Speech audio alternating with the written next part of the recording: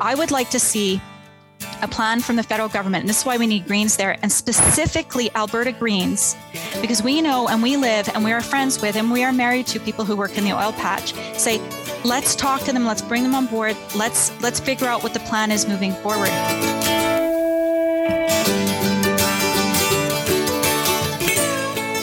Welcome to the Ballot Box, featuring Natalie Odd.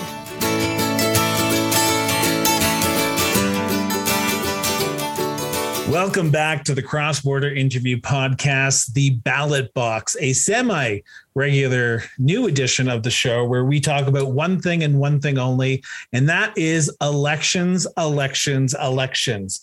For those who are watching live with us right now and those who are tuning in tomorrow, we are at the midway part of this 44th general election. So we thought who better to have on but none other than Calgary Confederation Green Party candidate, Natalie Odd. Natalie, thank you so much for doing this. Greatly appreciate it.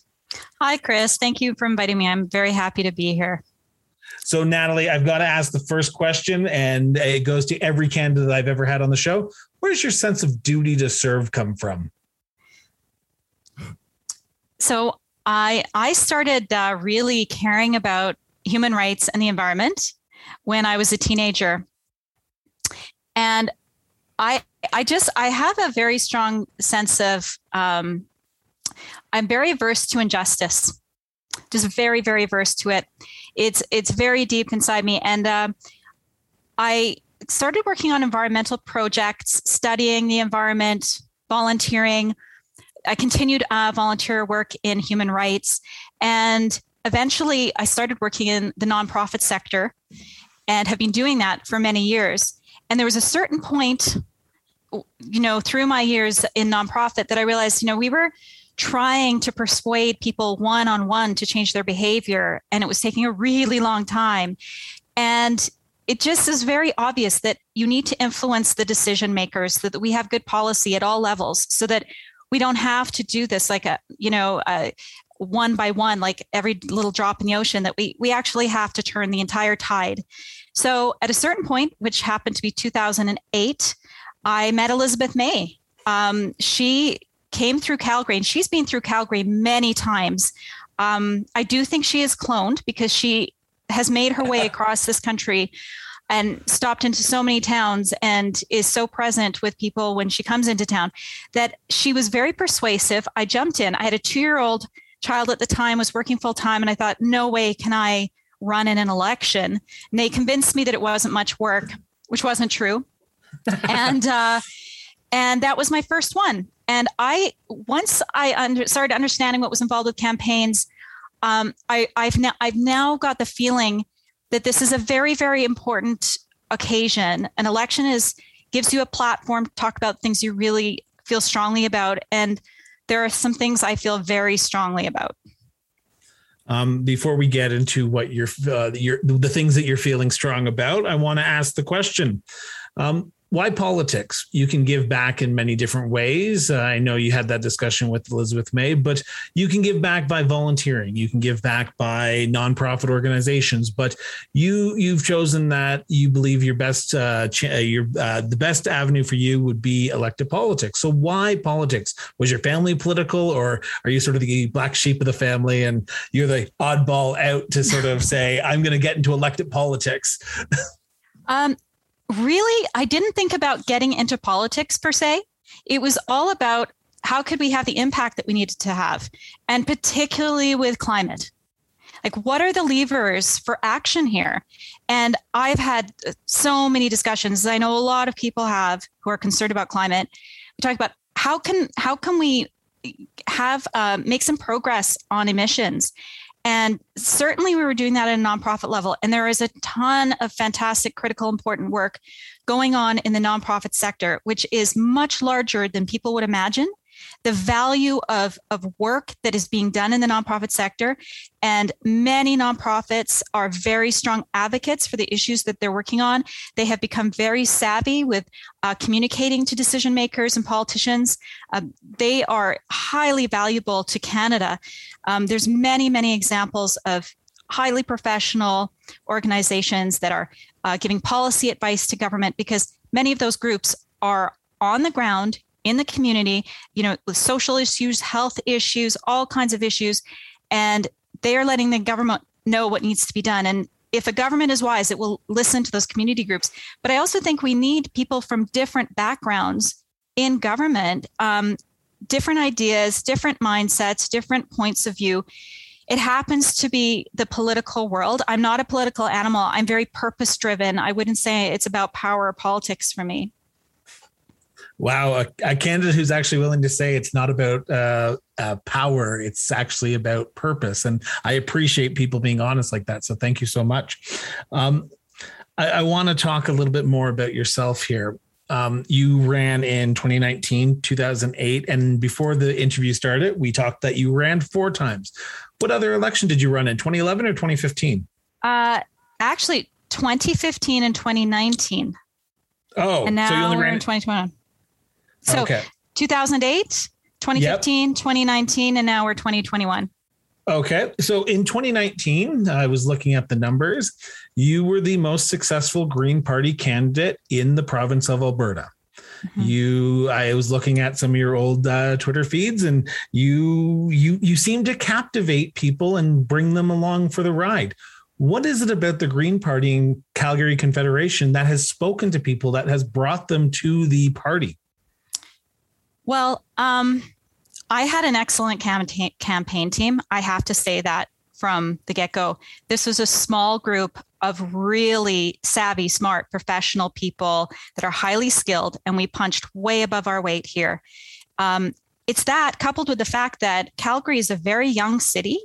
It's educated, and it may come as a surprise to people, but Albertans actually know that we are going through an energy transition and that we need to take climate action. And polls will show that the majority of Albertans rate climate action as a high priority, and they also want to see progress on the transition to clean energy.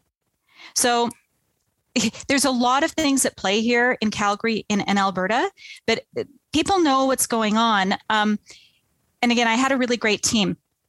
But I'll also say go ahead. I was going to ask, so what are you hearing at the doors in 2021 that's different than 2019? Because we are still fighting the climate crisis. We are still trying to advance issues around the environment. We are still trying to look at affordable housing. But what are the different issues from Calgary's Confederation's perspective from 2019 to this election, which we are literally halfway through? Okay. So great question. And Chris, obviously there's COVID, right? COVID the elephant in the room. Yeah. COVID has happened since 2019, but there's other things at play as well.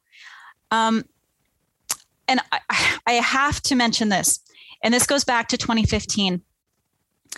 2015, the Liberals offered electoral reform, and I almost down to quite accurate numbers. I could tell at the door that 2 out of 3 Greens, people who typically vote Green, would vote for the Liberal candidate to get electoral reform. They were very clear and honest about that. And the numbers played out. And now 2019, we've lost hope of getting electoral reform from the Liberals, and that is just completely disappeared. But I have to tell you that electoral reform has not gone away in the minds of Canadians. People do not want to be strategically voting. They want to vote sincerely for the party that they believe in and get behind and feel most aligned with. And so it is, can I tell you, it is still at the door now. People really? Talking about electoral reform. I'm very concerned about electoral reform. I didn't expect it to continue as a mainstream issue the way that it has, but that is still an issue. And one of the reasons I think it still is because climate change as a concern for Albertans has ramped up incredibly. I mean, did people expect to see this degree of wildfires, droughts, heat domes this quickly? We maybe felt it was more distant. And not that made it okay, but it is literally on our doorstep now. And I think people are like, wow, we need to do something now. And when you've got the International Energy Agency saying we have to end fossil fuel investment. And now, our targets are so close now, 2030. We have to be net zero by 2050. We have to be well down by 2030. And, when it's 2021, those of us at a certain age know how fast 2030 will come. And how much confidence do we have in our current government or past governments that they are actually going to get down to brass tacks and get this done? So people are like, it's people are worried about a whole bunch of different things, but climate change crawls to the top. There's housing affordability. There's the opioid crisis. It boggles my mind what is happening with opioid toxicity. And because of all the other things, it doesn't even make it to the foreground in an election like this. And we're losing 17 Canadians a day to opioid toxicity and shattering families.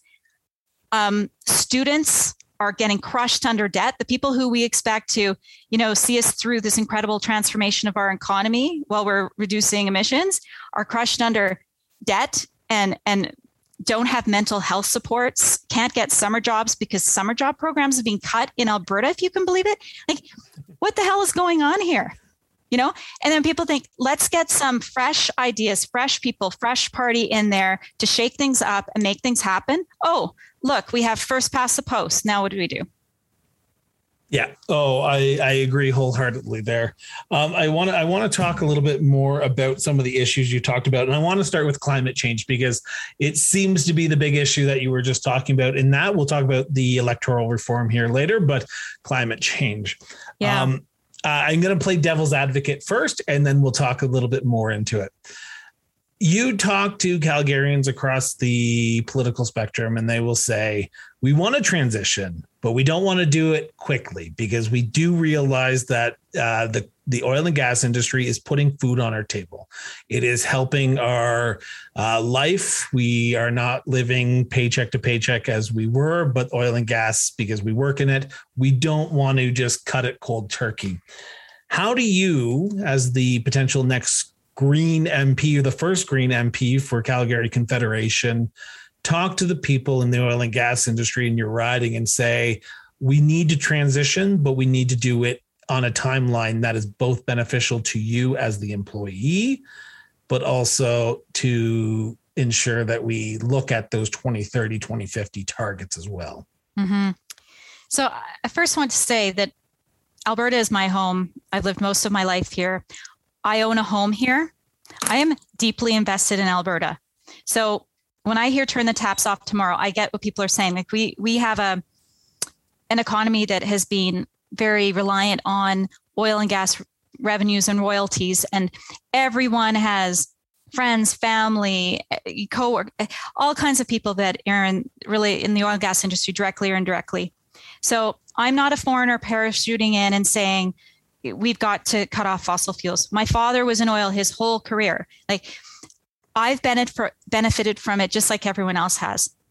The thing is, the people who are in oil and gas, many of them are scientists and they understand the science here. And I'm not hearing climate denialism here in Alberta now, occasionally time to time, but I think that people understand what is happening with climate change and what we have to do. And when we look at the timeline of 2030, we are not going to turn the tap off overnight. And I often hear that expression. We can't and we won't. But let's look at 2030. And unfortunately, I wish that we were having this conversation 10, 15 years ago, because we would have had more time to plan. As it is now, we're down to 8+ years, right? And we need to plan. We need to start doing this now. And the better that we plan, the better that we bring oil workers into the discussion, and groups like Iron and Earth are doing just that. Bring them into the discussion of how we're going to transition in a way that works for them. Ask them how that's going to work, what they're afraid of, what they need to see, what needs to be put in place. We have a bit of time now to do that, but the time is elapsing. And so we need our leadership, and it's at a federal level, but it's also leadership by showing cooperation between the federal government and our provincial government, and municipal governments as well. And frankly, we have to see some urgency from the federal government to be talking about this on a regular basis and giving it the urgency and legitimacy that it's due as an emergency. So, you've heard, Chris, that the federal government declared a climate emergency a few years ago, and then the next day they bought the pipeline. I mean, I would like. How can you expect a plan from the federal government? And this is why we need a sense of urgency, and specifically Alberta Greens, with our because we know and we live and we are friends with and we are married to people who work in the oil patch. Say, let's talk to them. Let's bring them on board. Let's figure out what the plan is moving forward. This is not just about energy. I just want to say that I know that we do have a third of Canada's emissions coming from Alberta. Obviously we have the oil sands and we have oil and gas, but it is not just that. There are provinces that are exporting a lot of coal, and that is a huge issue. And liquid natural gas, fracking, all of these, right? Transportation is a really, really big climate change issue. We're talking about land use, how we grow food, agriculture, industrial processes, our buildings, the fact that we have to build our carbon sink. So this is going to be a complete transformation of our economy. It's not about picking on oil and gas workers in Alberta. They play an important role, but I would rather we've said this for years, though, get out in front and let oil workers help design the process. I don't think people dream of working in the oil and gas sector. I think they dream of having a responsible job where they contribute and they can support their family and feel good about themselves. So let's get on with that. And that is why we need Alberta Greens in Ottawa. You've just basically answered about 6 of my questions that I was going to ask in follow-up. So thank you so much for being able to not even have to be prompted by questions. It's greatly appreciated on my end.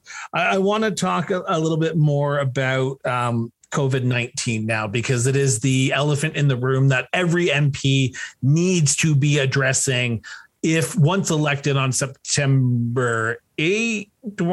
September 20th. 20th. I know it's a short election, but please don't let it be next week. No, not even that. I'm just, I with the municipal election and the federal election same time, they're 2 days apart. It's just very confusing. I want to September 20th, everyone, but you can start voting. You can start voting September 10th. Yeah, you can vote now. There you go. I want to talk about COVID-19 for a second. We have seen Albertans use COVID-19 relief a lot over the last 18 months. We are not out of this pandemic. We are looking at a fourth wave here, if we aren't already in said fourth wave. How do you plan to advocate for your residents when it comes to COVID-19? And how do you plan, and this is the big one, how do you plan to ensure that everyone recovers from this pandemic, and not just the rich and the people in the middle class, but everyone? Because everyone is struggling right now, whether it be mental health, whether it be financially, whether it be housing. People are struggling. How do you ensure everyone gets a fair shot at recovery? Mm-hmm. Thanks, Chris. First, I want to say with COVID and the recovery from COVID and speaking about the health element of COVID, something that really drew me to the Greens, it's a very evidence-based, science-based point of view, the way that we develop policy. And I believe strongly you need to listen to the experts. And I think places in the world that have had success is where they let doctors and people who are experts in the field decide what needs to be done and not politicize it. And we need to have confidence that we are listening to our doctors and people on the front line and people who are looking at the data.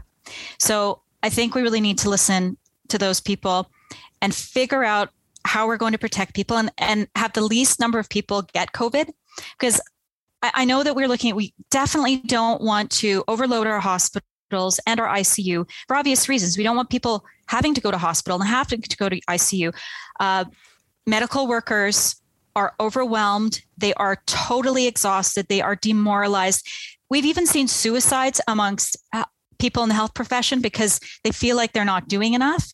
I mean, before the show, we were talking about things that happen behind the scenes. We have no idea. I really wish that we had actually seen far more footage of what was happening behind the scenes in hospitals to see what they are experiencing. And I don't know why we don't do that, but I think we really need to see the reality of what COVID is. And I wanted to add to that what's also happening is long COVID. It's not a great thing. If you're lucky, you won't get bad bad symptoms, but some people are really unlucky and they are having long-term symptoms, and we don't even know what we're looking at here in the overall picture of COVID. So let's try and reduce the number of infections as much as possible. In terms of recovery, this is something that was on my mind pre-COVID, not because I anticipated a pandemic, but oftentimes in elections, the middle class gets invoked a lot about boosting up the middle class, helping the middle class. Well, certainly we want to help Canadians, but there's very little talk about people in low income, people living in poverty. And what we should be doing, COVID or no COVID, is making sure that everybody is protected, because housing is a human right, and we need to act like it is. And, I did some research on whose responsibility is housing. And, it is a provincial responsibility. There's no question. But the federal government also has a national housing strategy, and they can pull levers, with mortgage rates and this kind of thing.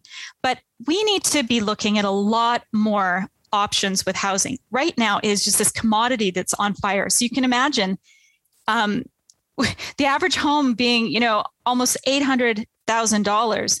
I mean, there's many people who will never own a home, that's for sure. But at least they need to get a fighting chance to have appropriate housing that's rental housing.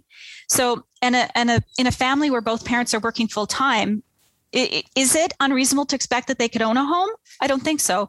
So we need to be looking at social housing. 5% of Canadians live in social housing. And in other countries, it's much higher because it's not stigmatized. We know there's different echelons of income.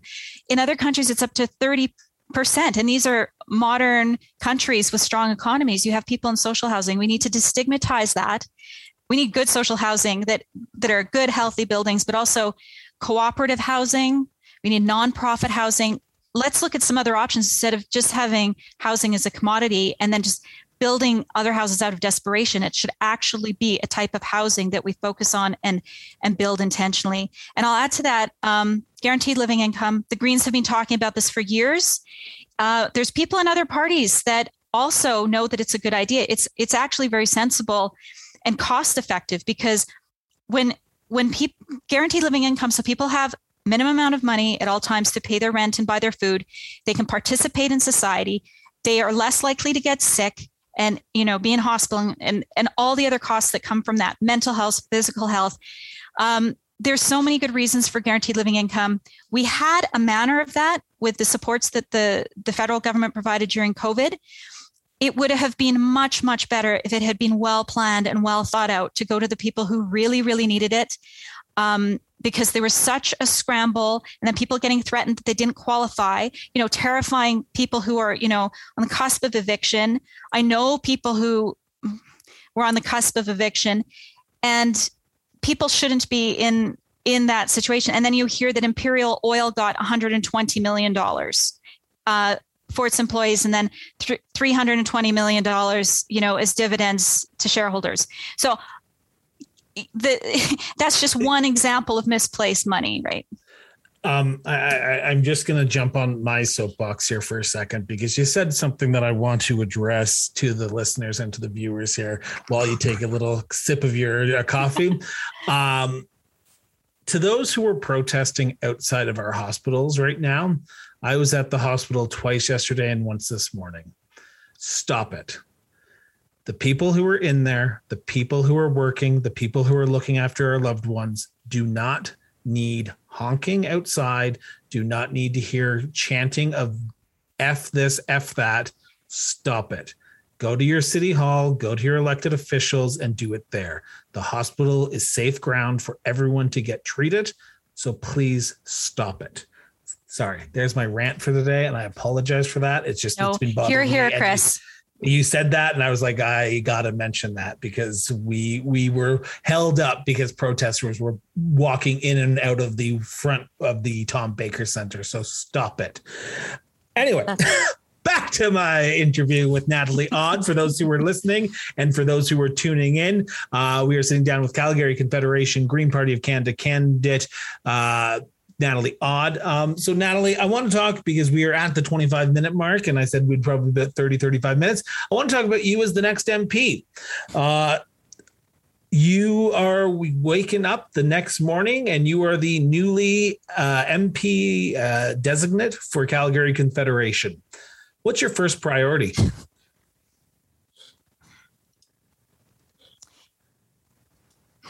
There are competing priorities there. I would have a very busy first day. I have to say, in terms of absolute urgency, I think the opioid crisis is one of the ones that comes to my mind first to look at, because it has not been getting any attention. We are seeing completely unnecessary deaths, 17 a day in Canada. And, that is on the same level as Alzheimer's and diabetes, which we have treatment for and people get care for as they should. And opioid toxicity, for whatever reason, is hardly given any attention. And these are completely unnecessary deaths.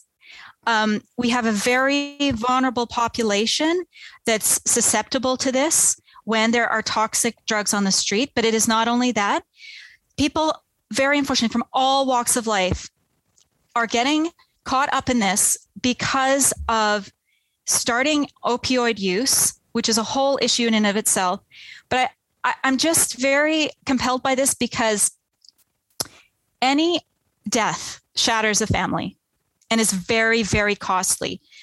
Opioid death, because we should be having the safe sites, safe supply, Narcan, treatment beds. We should be, testing the drugs, letting people take drugs safely. I believe that we should decriminalize drugs. People shouldn't be in prison for drugs. There's offhand comments by politicians saying, we're going to treat this as a mental health issue, drug possession and things like that. Well, no shit. Like, how many decades did it take you to think of that? And then what are you actually going to do? What are you going to put into play for that? And it takes so many years to destigmatize, and all these families and parents and kids that have lost family members. And we're just barely now talking about treating it as a mental health problem. Like, get on with it already. We need to decriminalize possession of drugs. I mean, this is not radical. This is just like sensible. If you look at the root causes of these issues, it is very, very clear what we have to do. And again, listen to people who are on the front line, listen to the families. And with so many issues that we need to do, listen to the frontline workers and the families. And your answers are there. The one thing I hear when I talk to Calgarians from all parts of the city and all demographics of the city, whether it be race, religion, socioeconomic, I hear that the one thing that they're concerned about when they elect an MP is they go off to Ottawa and you never see them until the next election. Oh, they've gone, they've left. Oh, it must be election because they're finally door knocking. There are a few exceptions to that, but I would assume, and I say this with all sincerity because I live in a riding like that, people are sick and tired of fly-in candidates who get elected, go off to Ottawa and don't come back, and they only see them after the election. How will you guarantee to the people of Calgary Confederation that a vote for you is proper, true representation, and you will hear from the people of Calgary Confederation?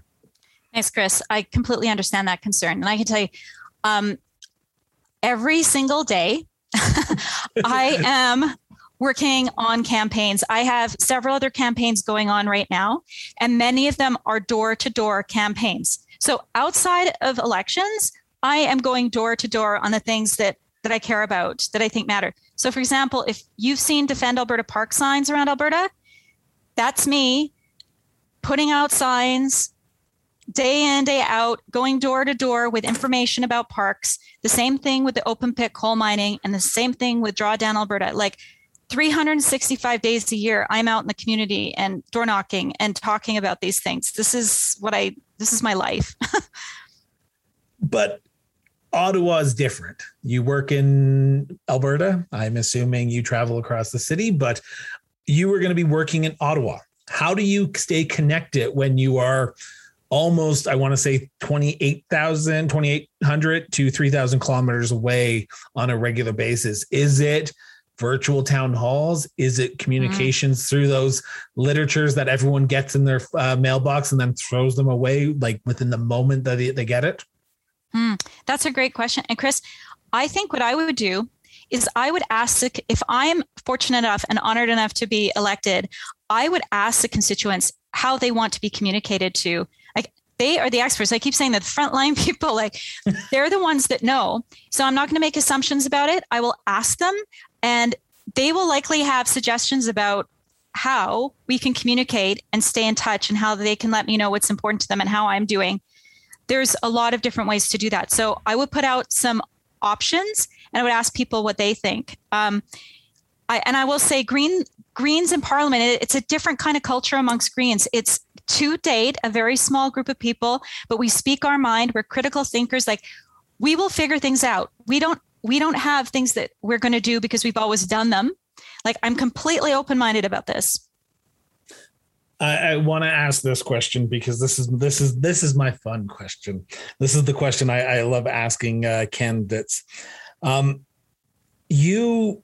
is no chance in any situation anyone will ever get 100% of the vote. Not possible, not doable. Unless you're acclaimed, not going to happen.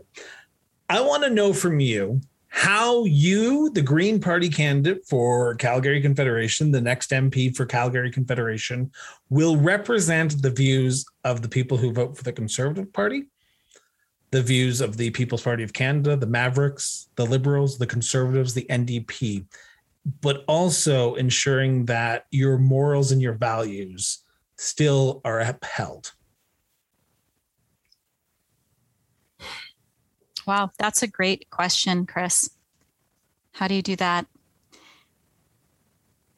I don't want to sound trite in responding to this. I think it's challenging. I think it's really challenging. I was thinking about this the other day, because what happens if your constituents want you to do something and you don't think it's right? Because the job of an MP is to represent their constituents. And I have to make a call on a case-by-case basis and that. Now, first of all, if I'm doing my job as an MP and I'm communicating with the constituents and giving them good opportunities to tell me what's important to them, I will be speaking to people who voted for any one of the parties, for sure. And can I just say, the campaigns that I typically do are nonpartisan. The environmental ones that are for parks and mining and that kind of thing. I am talking to people of all kinds of political stripes, and it is completely respectful and civil, and we stay focused on the issue at hand. So I think that there is a way to do that, to focus in on issues and ask people, a lot of times when people are acting disrespectfully, and certainly I've experienced people yelling and saying things like that, they're afraid of something. And I think you have to find out what people are afraid of. And think about that and put yourself in their shoes and what their experience is. And I do think at the end of the day, you need to listen to what your constituents say, but you do have to do what you think is right. And that looms large with climate, because I think what has impeded climate action is trying to please people and trying to not rock the boat and not upset anybody and not lose votes from certain sectors. And look where it has gotten us. It's going to be far more costly than it would have been if we had taken these actions years ago. So I think ultimately an MP has to do what they think is right. I appreciate your honesty on that one, because it is a challenging job, because you will have a large, diverse voices ask you to advocate for their issues. So I appreciate you being honest, and I appreciate you answering the question. I'm just cautious of time here, and I'm just looking at where we are. I'm going to ask one last question before we do the wrap up. Look at the camera, because if you want to edit this out afterwards, you can, but look at the camera. Why should people put their trust in you on election day to be the next MP for Calgary Confederation?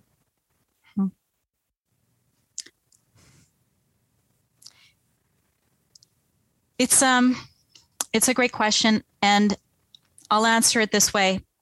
This is my fourth election.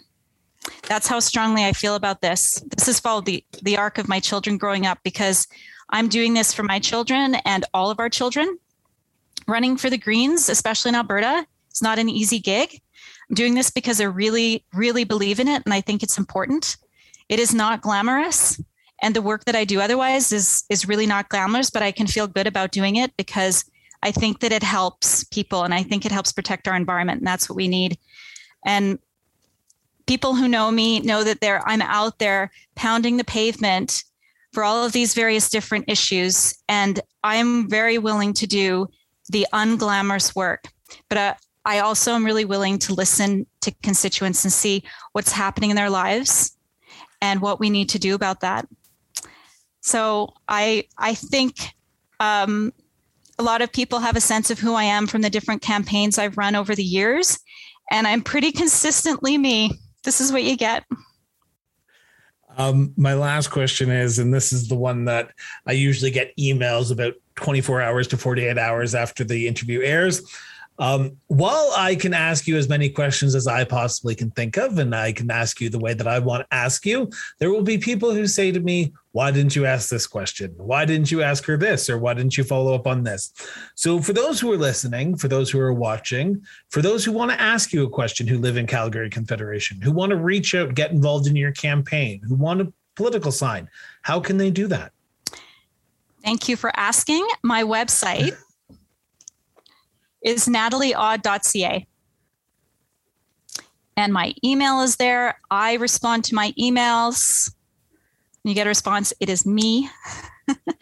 And we would be delighted if anyone would like a lawn sign in Calgary, so we can show Calgary and Alberta and Canada that there are people in Calgary that care about these issues. We are not monolithic in Calgary. We aren't all conservatives. So, and I welcome donations and people volunteering. We have a wonderful group of volunteers. So I welcome you to come and check me out there and contact me if you'd like. For my listeners and to my viewers, the links to Natalie's social media pages, Facebook, Twitter, and website and email address are in the show notes. So please, please, please, please, please go out, get educated, learn about all the candidates, and vote for the person who is going to represent you, your morals, and your values the best. Natalie, I want to thank you so much for doing this. This has been an honor and a pleasure.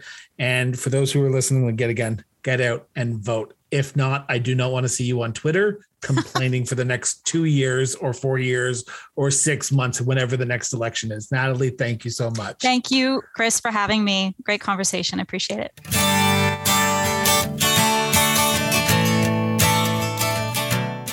The Ballot Box was produced and edited by Miranda Brown and Associates Incorporated.